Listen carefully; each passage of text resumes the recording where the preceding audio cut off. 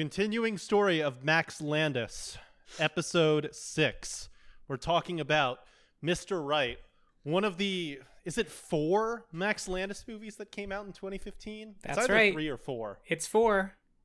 4. God damn, man. Has anyone... No one's had as good of a year as Max Landis did in 2015. Mm-hmm. I mean, even with the Mary Sue stuff, like, goddamn, that is fucking insane. 4 movies, and they're of a, shall we say, variable quality, but still, man, that many irons in the fire at once. That's gotta give him props. It's rare. Not since, like, old Hollywood, when people wrote like 100 scripts a day. Someone had this many movies out in theaters in one time. Yeah, no, it is a real throwback to the days when they had people chained to desks like the 100 monkeys at 100 typewriters and fed them 1930s Adderall and made them write 100 movies called like The Dame That Was Shaken. No, this is Mr. Right. We're talking about the third of these movies, and Mr. Right it's becoming increasingly clear to me that getting a hold of Max Landis's distinct voice as a screenwriter it's both becoming clearer and more nebulous, because unlike the Doug movies, which, Doug's a real triple threat. He writes, directs, and produces all of his shit. Mm-hmm. Max has his vision filtered through studio stuff and then through a different director. So like as we're able to like suss out stamps on what he's doing, like it's also like it's getting almost more like opaque what is happening with his vision. Like who is Max Landis is becoming harder and harder for me to nail down as the show goes on, aside from a raging narcissist. Yeah, I don't know. I agree. No, it's like, I think as we sort of, the more stuff of his we watch, I get the sense that like he is just sort of taking from so many different things that like I don't know if there's a person under there anymore. You know what I mean? Like, yeah, like this movie is so self-consciously a fucking like, 90s hitman comedy Pulp Fiction ripoff, basically. It is so much that. And it's like, I don't know what am I, where is the auteur Max Landis in all this? I'm not sure where to find him, except maybe in his like, very obvious fetish for women who act like children. Yeah. I mean, yeah, the one through line between all of these projects is the shrill woman, the very, very shrill, obnoxious, half motherly, half childlike love interests in all these movies. But no, I'm going to get like killed on the streets for making this comparison, but whatever, I don't care anymore. A friend of mine once told me that she was convinced that Steven Soderbergh is not a real person, but instead a pseudonym that is adopted whenever there's a studio project that they just want to, toss to someone. Obviously, that's, stupid. But at the same time, I get it, because like Steven Soderbergh makes like 90 movies a year. Only one of them is watchable. And like they're all about completely different things. And any attempts to suss out what his interests are is just like, it feels like the law of averages at this point. Like if you make so many movies, of course there's going to be like some recurring trends here and there. Yeah. And I feel the same way. Obviously, Max Landis is a lesser director than Steven Soderbergh. I will grant the Soderbergh heads that. But it feels like he has just absorbed, like you said, so many disparate influences and stylistic tics and interests, and it being filtered through so many different directors isn't helping. But like, there are screenwriters that you can get like a hold on even if they only do studio gigs. Whereas with Max, it's like, I don't know. I went into this season expecting for us to really get a handle on who this guy was, other than the, pompous douchebag we all assumed him to be. And I think I understand him less now. He's truly mysterious in a way that some of the people we've talked about aren't. So yeah. I don't know. This is going to be a challenge. Well, that being said, though, we should preface this by saying that this movie, Mr. Right, is basically the same movie as American Ultra. It is. Yeah. Like, if you had told me that this was like the first draft of American Ultra and he just accidentally sold both of them to different production companies, I would believe you. Because it's basically like, there's the guy who's like kind of quirky, but he's like an expert assassin and he can do all kinds of kung fu shit. And then the girl who's like, shrill and annoying, who's with him. And you know, they even fucking referenced amusingly, on the IMDb trivia for this film, they think that a reference that they make to the CIA Ultra program is a reference to American Ultra, and that indicates that they take place in the same universe. It's really got the Tarantino thing going here. It's really, really like every review of this on Letterboxd from the time points out how this is one of those like movies like Things to Do in Denver When You're Dead, one of those classic Tarantino knockoffs that came out in the wake of Pulp Fiction. Yep. And it's an apt comparison. This really, really does feel like a spec script a 19-year-old at NYU would have written after getting his mind blown by Pulp Fiction. And it's that. And it is also very similar to American Ultra. It swaps, rather than him being like, an MK Ultra victim who's kind of on the run, they have a hitman who is killing a bunch of people and is also on the run. So it is there's a slight deviations within the formula there, but no, they are very, very fucking similar. Also, the love interest in this movie, rather than being played by a barred out Kristen Stewart, is played by an infuriatingly hyperactive Anna Kendrick. Look, Anna, I don't know if this is her fault. It could be Max's fault for the script. It could be the director's fault. It could be hers. It's one of the most annoying performances I've ever seen in something. Like, I do not want to hear shit about the kids in War of the Worlds or whatever after this. It is like, God damn, man, I needed to take a nap after watching her performance. It's bad. It's really like, it is so, and like I said, this is a character who acts like a child. She acts like she is 11 years old at all times, but that it's supposed to be like, quirky and admirable. It's very like, Tumblr girl of the era. She wears cat ears and like t-shirts with unicorns on them.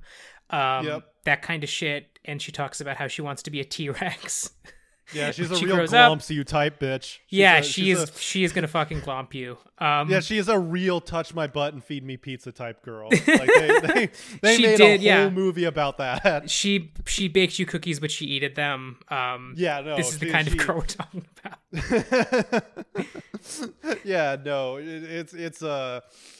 It's a very specific archetype of hot nerd girl that went the way of the dodo after Gamergate.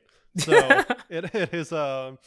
it's one of the most just noxious fucking performances, and it's thrown into even sharper contrast by, I'm going to lay down a controversial claim here, Sam Rockwell, who I'm not normally a huge fan of, surprisingly having a lot of fun here. Pretty charismatic, honestly. That's my weakness, I'm going to admit. He seems like he's really enjoying being able to play a cool guy, which he doesn't always have the opportunity to do in a lot of his roles. Yep, he is having a very fun time. He's getting to show off some of his, kind of natural, charisma, and he more or less hard carries this fucking movie. Everything that is worthwhile about this movie. And I also got to admit, didn't hate this like I was expecting to. I preferred it significantly to American Ultra, and I found it not good, but it wasn't painful at all. It just felt like, I was watching a movie at a sleepover when I was 16 or something. And he is the reason why this is good, which is so funny since, in the past 10 years, some of the most wretched performances in film history have been turned in by Sam Rockwell. Some of the worst, most just tone deaf and irritating, specifically the two obvious ones are the epic gay Nazi in Jojo Rabbit and the racist cop with a heart of gold and 3 billboards. He has, which was his next film after Mr. Right, by the way. Yeah, no, he has he has 2 faces on the Mount Rushmore of offensive performances in the 2010s, up there with fucking Eddie Redmayne and The Danish Girl. and yet he is having a ton of fun here. He is basically the reason why this to me was not the worst time ever. This was a perfectly serviceable Tarantino knockoff, which was unfortunately kind of stymied by some Landis-isms. Yeah, I mean, I was hating it for a while. I think once the movie sidelines the Anna Kendrick character. Like, first of all, hilarious that it does that, because she does seem to be the main character at the beginning, and then she just sort of like isn't in the movie for a while. Which, thank God, is like in the background while Sam Rockwell is doing fucking Hitman God, shit. man. Yeah, it saves the movie, kind of. I mean, it's still really bad, I think, but it makes it a lot more watchable when you're just watching him do, like slow-mo John Wick shit and like quip with people than you're watching her do the shit she's doing. Which I also have to say, the action in this movie, it is still kind of like cut to shreds in places, but it's not quite as dire as American Ultra, where American Ultra, it was like shot with someone with a concussion, where this one's just the standard kind of 2010s. All right, we're going to stitch together a bunch of coverage and see if we can make it coherent, which step up, baby steps.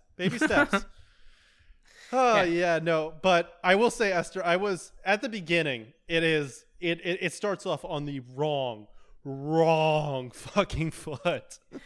Like the if people decided they flat hated this movie, that it was the worst movie they ever saw based on the first like 10 minutes of it, I wouldn't blame them, because it kind of slaps you in the fucking face. Which it starts with Anna Kendrick. And it starts with her preparing dinner for her current boyfriend, soundtrack to Meghan Trainor. Yeah, which, dear future husband. Huge hit at the time. Huge, yep, yeah. I also have to say, was the soundtrack supervisor for this movie like 14 years old? Because it has like, it's a mix of stuff that was big in 2015 and music that you would have heard from other movies. Like, they have the scene where Sam Rockwell is like doing epic ninja dancing while killing someone, and the song they choose is "Spirit in the Sky." Yeah, and it's like that song should be in the public domain by now. Like, it's been in every fucking movie. They saw fucking Guardians of the Galaxy, and they were like, all right, we got to get a little bit of this fucking magic in our movie. Yeah, and Guardians of the Galaxy is kind of a shitty soundtrack too, but at least they chose songs that hadn't been beaten to the fucking ground. Like, what, you got any Fortunate Son or All Along the Watchtower ready for us, man? Jesus Christ. Yeah, no, they also, specifically why I said it's from other movies is because they use a very, very specific needle drop from Boogie Nights in this. Like a song that only appeared in Boogie Nights and then nowhere else. It's this like disco remix of Bach that plays in Boogie Nights. And I was like, what, why, man, what's happening? Strange. Yeah, that's why I said it's like a 15-year-old made it, because when you're 15 years old, you think Boogie Nights and its soundtrack is the coolest thing in the world. So you're just like, all right, I got to do the exact same thing. Maybe I'll pilfer a few of their needle drops as well. It's God, man, it's dire. But what really makes it dire is the fact that Anna Kendrick is like jumping around all hyper like and saying, "Oh man, I think." Direct quote, she says, "Yeah, my boobs look like a butt right now, huh?" Yeah. She's doing that. At one point she does that thing where she makes like epic 5-year-old pancakes or something, and she's like squirting like whipped cream and Hershey sauce into the pan. Yeah.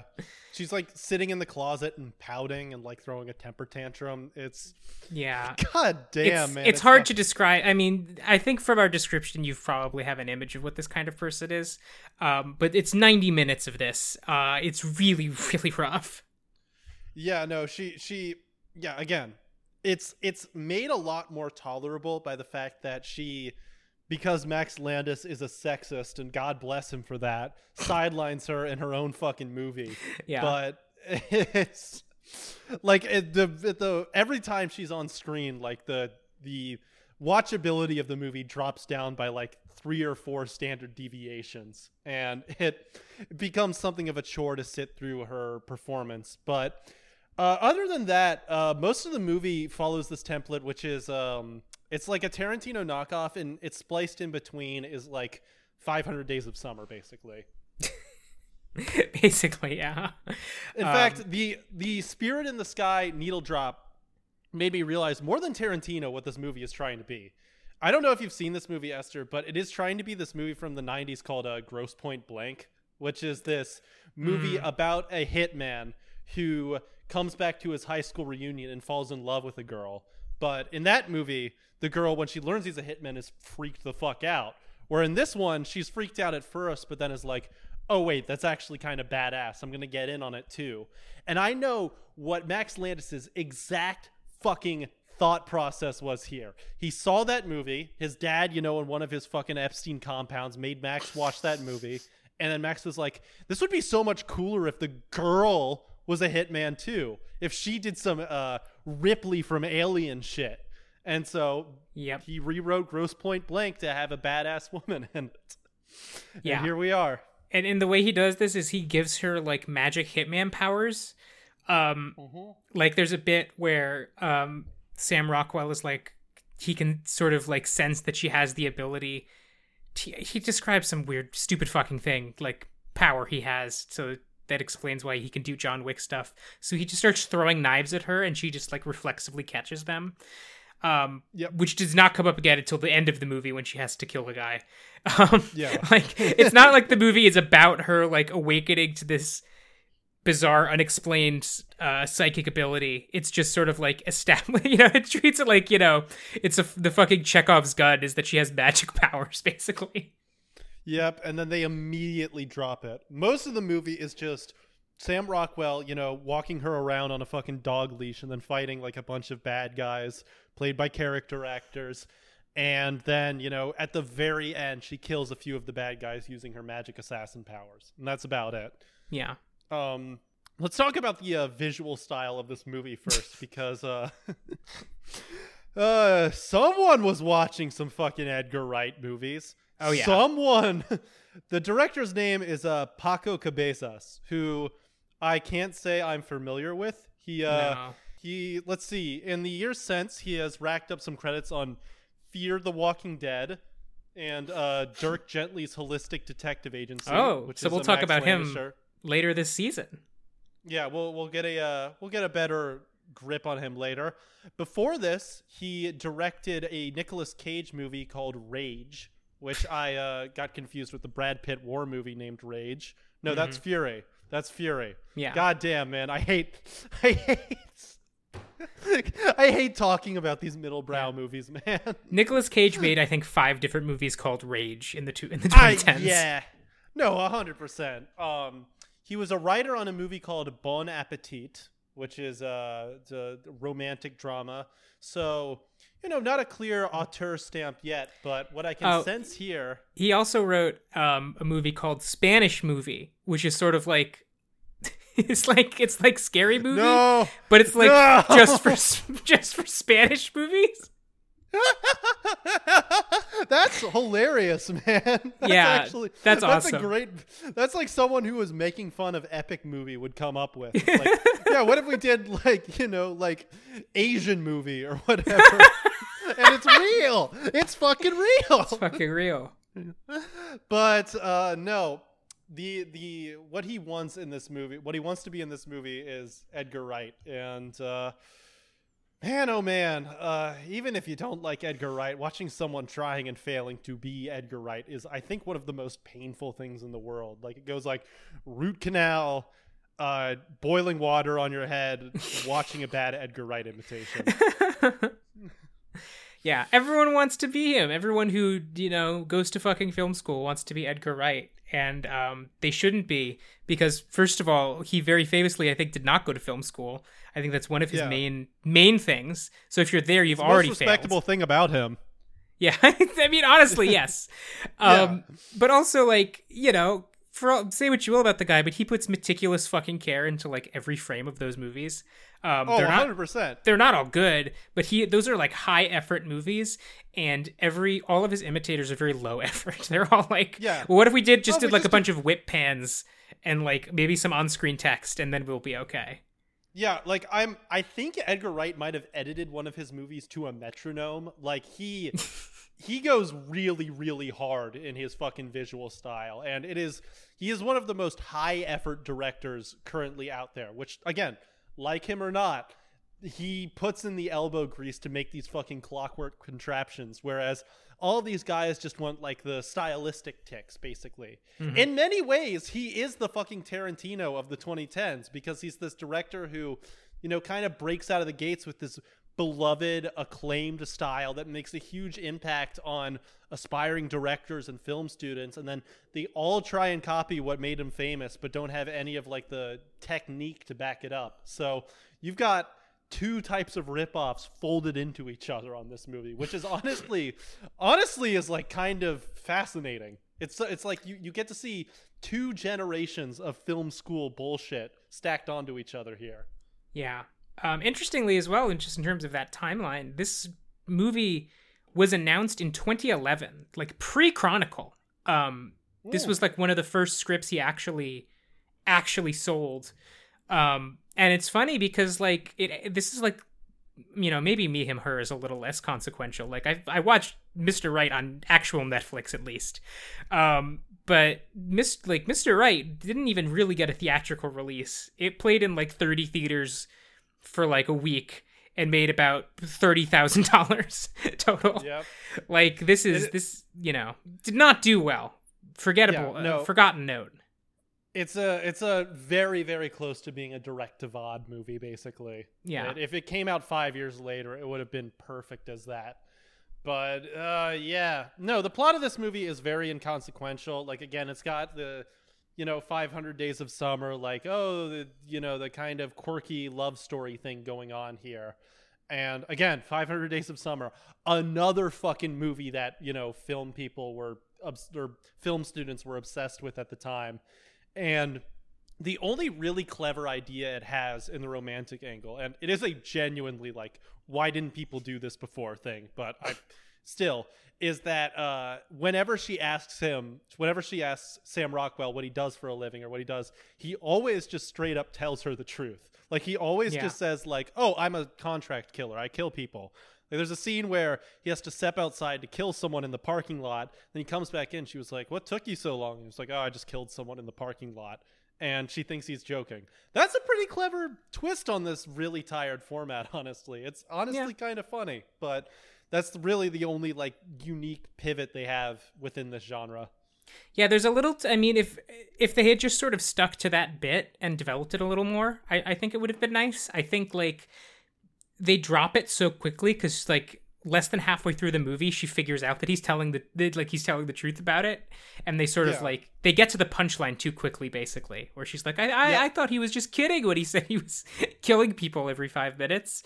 And there's just so much of this fucking like this crime family that's like has this complicated plot to trick him into killing. I could not even fucking follow what they were trying to do, to be honest, and it takes up so much of the movie.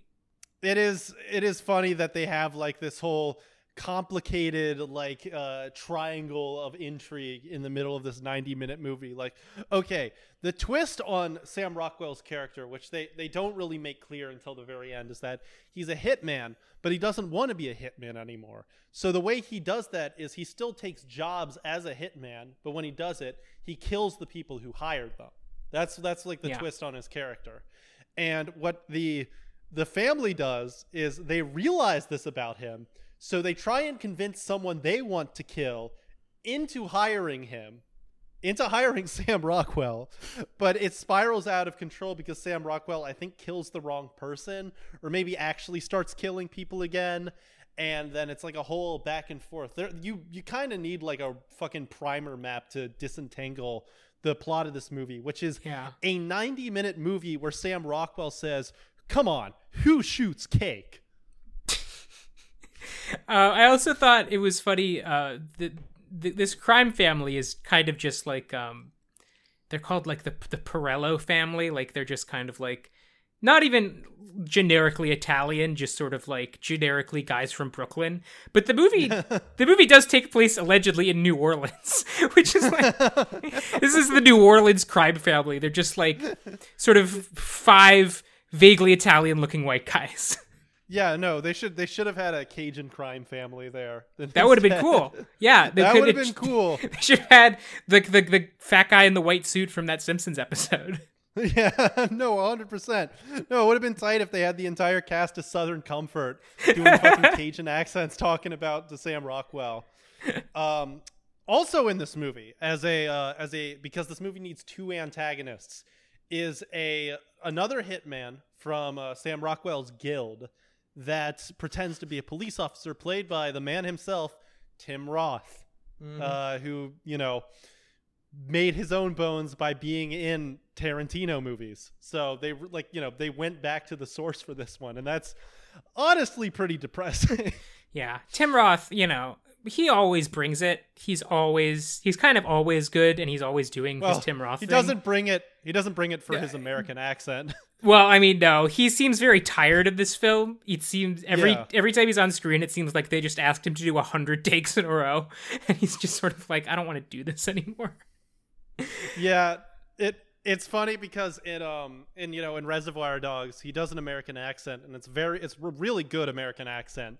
Whereas in this one, like, he has to do a Southern accent on top of that.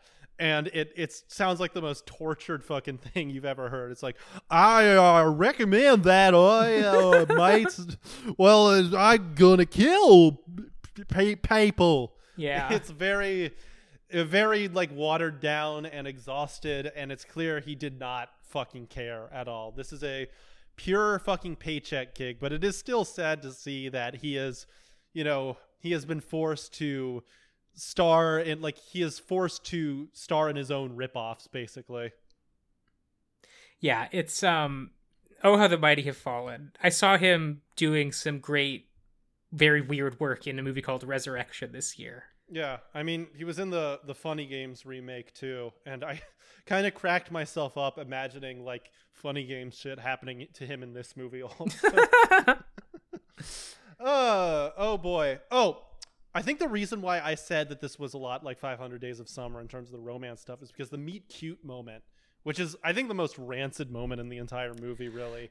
The meet cute moment between Sam Rockwell and Anna Kendrick is set by them knocking into each other, knocking into a condom display, and the boxes of condoms come like raining down. And that really is, I think, the best encapsulation of Max Landis that we've been able to get all season, is that it's this tired bullshit that people in Hollywood have been doing for 30 years, that more clever people have been doing, but this frat guy nerd vulgarity gets added on top of it. Like, it's like, well, what if we did something where in a movie, like in a normal Hitman movie, it would be like flowers or doves or something like, kind of poetic and beautiful that would sort of contrast about the ugliness of what is going on. And here it's just condoms. It's just condoms. And that I think is the closest we're gonna get to really pinning down what Max Landis is. He's a dumb frat boy who gets to make the bad movies that every dumb frat boy wants to make, and he has the same sense of humor and the same intelligence and the same emotional depth. And at the end of the day, what all of these guys would make is just like Grosse Pointe Blank, but dumber and with dick jokes. That is, I think, spot on. That is, if we've revealed anything about Max Landis, I think it's that. It is his, creative bankruptcy combined with this, juvenile vulgarity.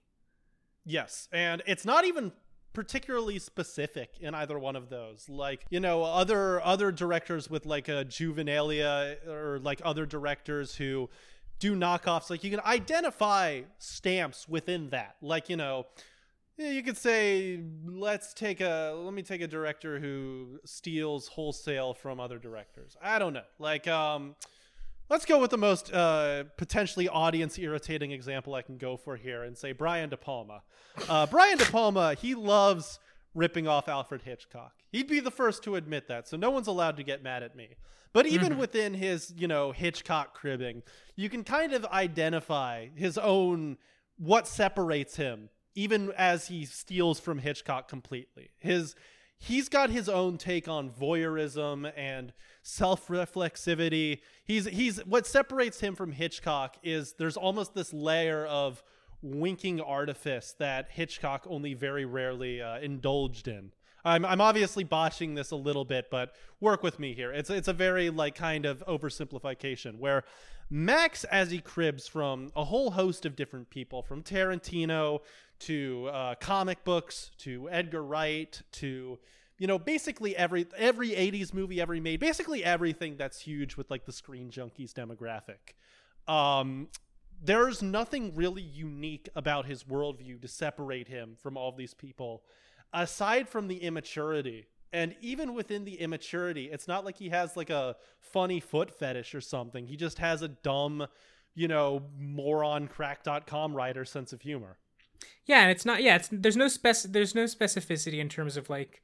It's not even dick jokes. It's just sort of this more like ambient, vague, like the sex joke. The idea that just like the concept of anyone having sex is really funny. Yeah, like that's what the condom joke is about. Basically, it's like, wouldn't it be funny if there was the implication of sex in this scene of two people romantically meeting? It is. I don't even know. I guess it is like that frat boy thing of like the most novel and interesting and hysterical thing you can possibly think of at any given time is having sex. Some of my most hated directors, like you couldn't really take them for anyone else. Esther, who's a director that you absolutely fucking despise? Director that I despise? Yeah, I'm out of names. I like one or two of his movies, but I guess Ridley Scott. Ridley Scott. Okay, Ridley Scott. Even in Ridley Scott's really bad movies, I feel like no one but Ridley Scott could have made a lot of them. I mean, Ridley Scott did also make a bunch of bullshit paycheck movies, but in the ones, like in the famous ones especially, it's really only him that could have made this. Whereas you swap out Max Landis for any other dumb frat boy rich kid piece of shit, and you'd get like almost no difference. You'd get no real anyone who's at the same cross section of a frat boy, sex obsession and nerd culture immaturity as him, which was a lot of fucking people at the time. You'd get pretty much the exact same results, and which is insane given his upbringing. But there's just so little in his mind. There's just he is a complete husk of a person. Or hell, the obvious example we should have gone with is fucking Doug, because as we've said so many times before, Doug Walker is the only person who would make To Boldly Flee. He is the only person who would make Demo Reel. He is the only person who would make that scene in the Sailor Moon review where his penis talks to him. And it's evil. It's horrific. I never want to see any of that shit again. But it's 100% Doug. There's no one like him, and there never will be another Doug Walker.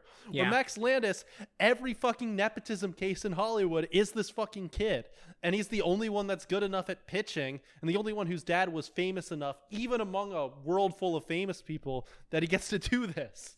And it's just so, I don't know, maybe one of these other movies like Bright or Victor Frankenstein will really like serve as the Rosetta Stone, but the more and more we dig down, it's like that profile that came about fucking Mitch McConnell, a man who was equally evil. It's just the more and more you dig, the more you look for the person underneath it all, you realize that he isn't there and probably never was. Yeah, which makes it so like hard to wrap your head around why he became such like an instant like lightning bolt in Hollywood when he did around the time these movies were getting made and coming out, the ones we've been talking about recently. Like there's nothing particularly special about them, like conceptually even. There's nothing interesting about them. The only thing that's interesting about Max Landis is that his last name is Landis, which is, again, it's like why it's so risible when he talks about like, oh, yeah, like, because everyone is always talking about John Landis movies. Everyone, like that name always gets me in the door. It's like, well, there's nothing else to you. Like there is nothing else interesting about your work or unique. So, like, why the fuck do you think you keep selling scripts? Because you already know all these people because of who your dad is. It's the only reason why your script got through the door and not the 10 million other scripts exactly like it. Yeah, I mean, there's this kind of, like, common knowledge in Hollywood, which is mostly true, and it's that whenever people accuse someone of being a nepotism case, it's fruitful, it's usually correct to point out that almost everyone with a career in Hollywood has that career because they knew someone or are related to someone. And even within that ecosystem, there is a little bit of a meritocracy. Like there is a little bit of like the cream rising to the top there, unless you're the son of someone super, super famous. Like if you're like Matt Damon's kid or something. Like if you're the kid of someone who's like at the top of the A-list, then yeah, you've got a huge leg up. But you know, if you're just kind of related to some, you know, director from the 80s or whatever, you're still going to have to compete with the other nepotism cases. And Max Landis rose to the top of them all, and I really struggle to see why, other than he's just really, really good at selling himself.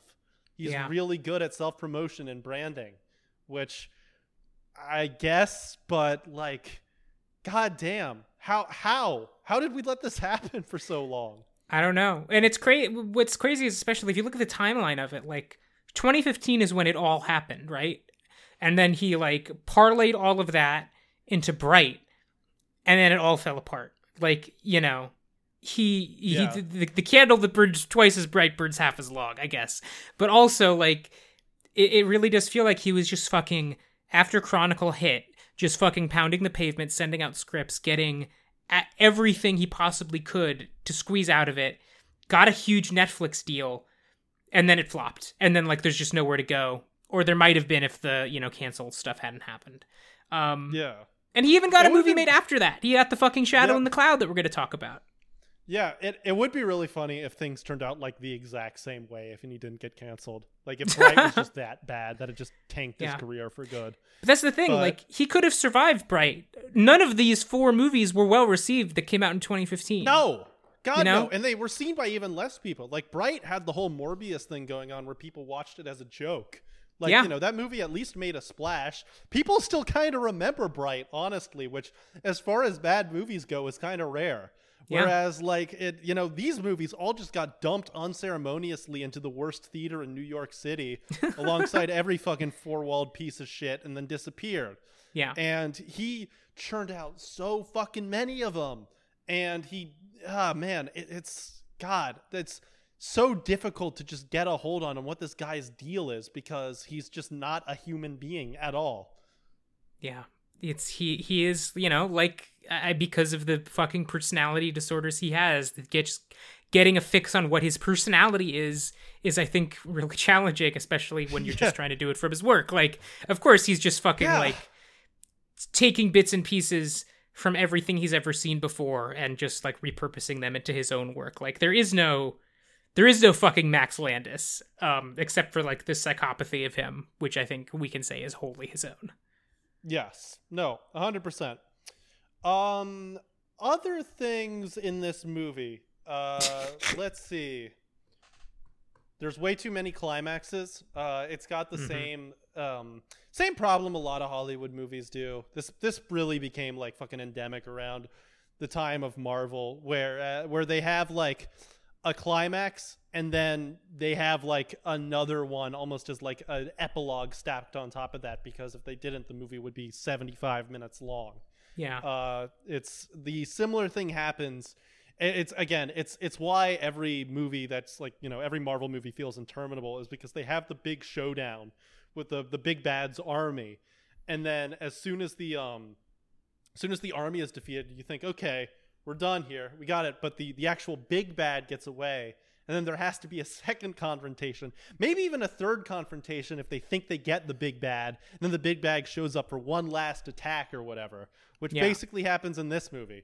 Like, you got the showdown at the castle, which they have a running thread through this movie that I can't tell is kind of clever or just condescending with the RZA. RZA is in this movie, and he's like one of the boss's henchmen. And it's kind of a running joke that he's like the only competent one of them, and he just keeps getting fucked over by the upper brass in this crime family. Like, they give him a shotgun that doesn't work, and then he fails, and he gets so fed up with it that he eventually just lets the main character, like Sam Rockwell, go, because he's like, I'm tired of working for these people. You're cooler. I'm just gonna let you go. And I can't tell if that's not a clever little twist on the, like, you know, the trope of the fucking, you know, the like some of the tropes involving like henchmen that you see in these movies, or if it is just kind of condescending because RZA is the only black person in this movie, basically. That is, I think the latter is more how I read it. I think absolutely there is like, I think it is unfortunate that he was in this movie at all, frankly. You know, although, you know, he fucking loves being in like extremely lowbrow action movies or participating in them in some way. So I'm sure he had a good time. No, he loves being in movies called like Kung Fu Badass or whatever. That aren't even like lowbrow. They're like wannabe lowbrow movies, like Black Dynamite or whatever. Like they're made by guys who's like, wouldn't it be awesome if you made a movie about killing zombies that was self-aware of how bad it was? That would be epic. RZA loves being in those fucking movies. No, what you were saying about the multiple climaxes thing is totally true though, and I know we've talked about this on the show before, but like movies didn't used to have to end 5 times. Like I watched Blackula the other day. Spoiler alert for the film Blackula. At the end of the movie, Blackula just like dies and turns into a skeleton, and then they just roll the credits over the shot of his body. Like it just stops. Like when the final fight is over, it's over. And I feel like as movies developed, they just like had to like stack more and more shit on top of this, the narrative to like keep topping itself, and it just like it's fucking interminable. It's endless. This movie has like 3 final fight scenes in a row. Yeah, I mean, it's very gratifying when the movie Dragon Inn does this. Like all the heroes team up, they kill the bad guy, and like almost on the minute that they fucking have the killing blow, it just like the end, credits roll. Goodbye. It's very I mean, it's perfect. Movies need to do that more. Absolutely. I miss now we've got post-credit scenes too, which are like the worst. Like I am still a full tilt like a Scorsese was right guy when it comes to post-credit scenes. Mm-hmm. Like I cannot think of anything more unendurably annoying than a movie being over. You get up, you're ready to leave, and then your fucking friends are like, oh, we gotta stay through the credits to watch the teaser for the blah blah 2 or whatever. And like, God, it's the one thing that I'm like still kind of a holdout on. Let a movie end when it needs to end. Just absolutely fucking painful. Something that I forgot to mention in this when we were talking about the visual style of this movie, which I'll let Esther talk some about it too, but one of the things I wrote in my notes is that this whole movie looks like the Despacito music video. Just in terms of like color grading and everything. There's some weird use of color in this that I kind of like almost weirdly appreciated, when you think about a movie like American Ultra that looks like fucking nothing. Oh God. Or like most of the other stuff we've had to watch this season. Not Chronicle, obviously, which has a specific look, but like, fucking Me, Him, Her doesn't look like anything. This clearly, I'm not familiar with Paco Cabezas' work. I think he's mostly made Spanish films. Although I am going to go seek out Spanish movie because I want to see what that's all about.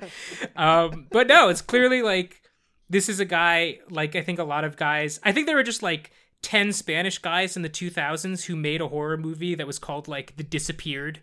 And then they all got to make one American movie that nobody saw. And then they just went back to making Spanish movies. Which was a better thing that happened than in the early 2000s when there would be a Japanese guy that made a movie called like Curse, and then they'd get a chance. The movie would like get like basically shelved in the US so like Harvey Weinstein could remake it, which is what happened so many times. Mm-hmm. Although that did get one really good movie made, but but most of the time it was just like a one missed call type situation. Yeah. It was even more disrespectful than getting, some guy who made a Spanish horror movie to direct some nepotism cases fucking project. But, yeah. No, there is some weird color and weird, like, framing shenanigans that happen in this movie. It has a more distinct vision attached to it, more than anything we've watched this season aside from Chronicle. Like, I think that's what makes this movie kind of watchable, especially in comparison to American Ultra, which is such a terribly directed, underlit fiasco of a movie, is that like the director of this movie, even if it isn't a very good job, is like a director. Like he knows like what a camera does and has like a vision for his movies that extends even like 5% beyond bare functionality, which I think is what contributes pretty greatly to this being one of the less painful movies we've had to watch. Yeah, I mean, I think that like it's hard to get past the Anna Kendrick performance. Oh God, yeah. Like that alone is maybe the worst thing in anything we've watched so far this season. It's so funny that if Anna Kendrick was replaced by like not even like a great, but like a fun female performance that this becomes like an okay movie. Yeah, this becomes like almost a 3-star movie if she was good.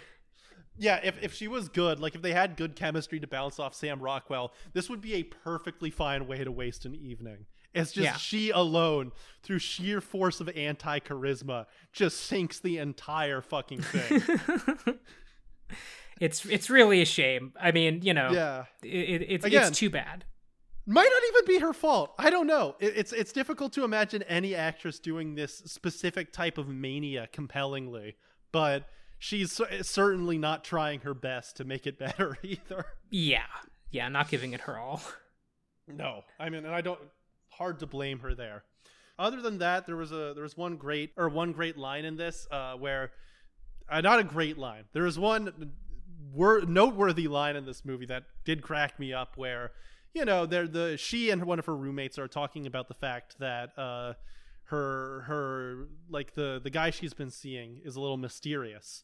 And Anna Kendrick says, "Oh, I remember when I was young, I had a crush on Lex Luthor," which, smooth, Max. But then her roommate counters like, "This isn't like a sexy Lex Luthor, though. This is more like a sexy Rain Man." And then she has a pretty good response, which is, "Oh, thank you." Kind of funny. A little funny. Gotta give it credit where due.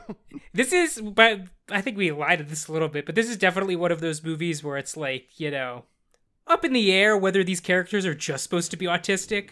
I think, like, obviously it's a bad movie, autism, if that's the case, but the Rain Man reference and some other stuff that happens in this movie where they keep doing, like, the movie autism thing where they talk about, like, well, I like being weird and I like being a little quirky, and who wants to be normal?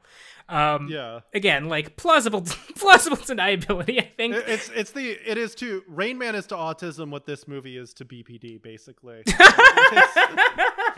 It's a movie version of a serious condition, basically. Oh yeah. Imagine if your BPD girlfriend could catch knives out of the air. That would be so bad.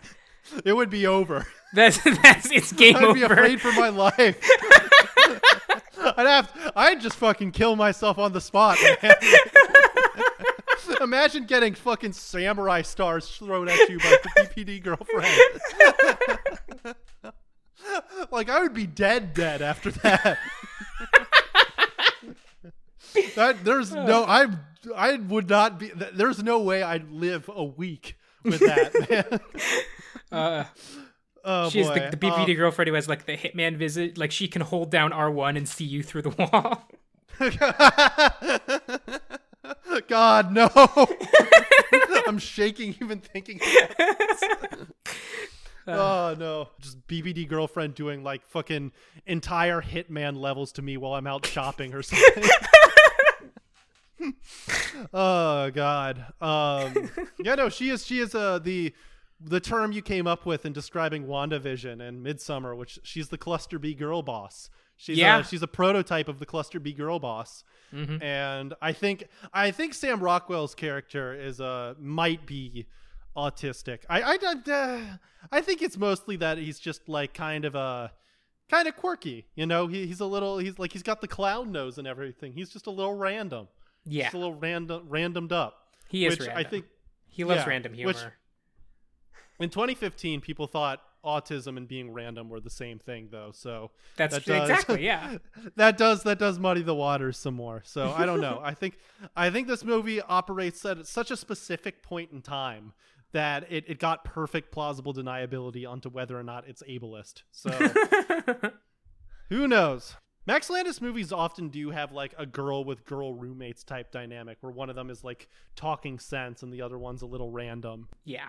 And this is also, like, she's also played by one of those actresses that's in some of these movies where it's like, clearly you were just friends with one of Max's, like, cultists, and she has no other IMDb victims. Credits.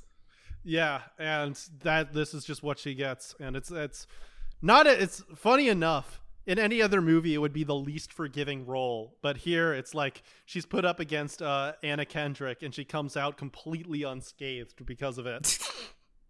Yeah. Yeah. This movie also has the same ending as American Ultra, which is why I think I came away from it thinking very specifically about that as the exact same Sequel ending scene. Yeah, in a foreign country. They have the sequel bait in the foreign country where they have the couple teaming up to do spy shit, and that's it. And like with American Ultra, I'm real excited for the sequel. Yeah. I'm real fucking. It's so funny to do failed sequel bait in a movie that made $35,000 at the box office. Like, man, it didn't even get a chance. It did not even get a chance to get a sequel. Not even close. No way, man. I think it's almost like a Pavlovian, like it's like a reflex for Max Landis. Like every single movie he does, he thinks it's like a screenwriting rule. Like he thinks the sequel bait is as important as like the third act or the climbing action or whatever. Like he thinks that's just like an important part of screenwriting because like everything he watches has sequel bait in it. So it's like, oh, if I'm writing a rom-com, you got to put the sequel bait in it. Yeah, exactly. Very funny. Oh boy. Other than that, this is a very, I don't know, it's an unremarkable movie. It reminds me a lot of when I was like 15, 16 years old, and all the movies I watched were movies I rented at a local library in a small town in Colorado, where I watched DVDs on my parents' laptop. And because it was a library, all the movies I could rent there were shit like Premium Rush and Grand Piano, like these immediately forgotten 2010s movies. Which, and it feels like one of those. If anything, I probably was too nice to this movie because it took me back a little bit. It felt like I was back watching a movie on my parents' MacBook. And if this had been the kind of movie I watched when I was a teenager, I would have given it like 3 stars. When I was 15, I was too busy going to the library and renting like Seven Samurai. And now that I'm 28, this is the kind of movie that I watch. Yep, I mean, same. My Seven Samurai phase came like 2 years later when I was like, hey, maybe I should like start watching movies made before 2011. And that was obviously a good thing, but I still feel a pang. Like I feel like a part of me is lost now that I don't obsessively watch every gimmick thriller that came out. Like I was always on my fucking gimmick thriller bullshit back then, and I still feel like I'm still a little curious whenever a movie called like a Staircase comes out, starring one weirdly famous actor. It has like a 63% on Rotten Tomatoes. Yes. Yeah. No, I'm always down to watch some 3-star movie called Street Corner. That is just a thriller. It's called The Composer. The Composer. Yes. Something like that. And it's about like a composer who has to compose a symphony or die. Yes. And it has 67% on Rotten Tomatoes, 3-star rating by Roger Ebert just before he died. Yeah. They were lowering it into the coffin as he wrote the review. Yeah, no, the machine was slowly like beeping slower and slower as he tidied up a review for that movie. It's so pimp that Roger Ebert's last review was The Spectacular Now. Yes. That's like the perfect, like genuinely, that is like the perfect button on his career. Yeah. Like not some instant classic, not some beloved movie, just some completely forgotten movie that Roger Ebert absolutely flipped for. Yeah. Okay. I think that's about it. I think we've gone for 55 odd minutes, which is as much as I have to say about this. It's not a terribly interesting movie, and it's getting kind of maddening how little we know about Max Landis at this point. He's becoming more and more of a cipher. Yeah. It's I really hope that one of the big ones like Bright or Victor Frankenstein or the Carly Rae Jepsen screen makes it clear what person he actually is, because it's just getting less and less. He's getting less interesting. He's just it's just disappearing more and more to the background, and what we're left with is this string of forgotten 2010s movies. And you know me, I love fucking talking about forgotten 2010s movies. That's my bread and butter. But as time goes on, just getting an auteur stamp on him feels just harder and harder and harder. So I don't know. We'll see where that goes. Yeah. All right, that's going to do it, folks. Hope you enjoyed this episode of Get Cynical. If you like our show, you can subscribe to our Patreon. Go to patreon.com/TGOFV. That's the name of the sister show that I do with my friends Ty and Andy. The most recent episode we did was a actually pretty positive episode on Mystery Guitar Man's movie Arctic. It was a lot of fun to talk about. Mm-hmm. And you also get access to all of our old bonus episodes, as well as those good old-fashioned values bonus episode, which, again, Esther's been on a bunch of those, so even more content for you all. And I hope you all enjoyed. Next week, we're back on the Patreon, and we're going to be talking about a horror movie that got its start on YouTube. And it's going to be real fun to make fun of. Oh, yeah. Oh, yeah. It's getting ableist in here. All right. Bye, everyone. Bye.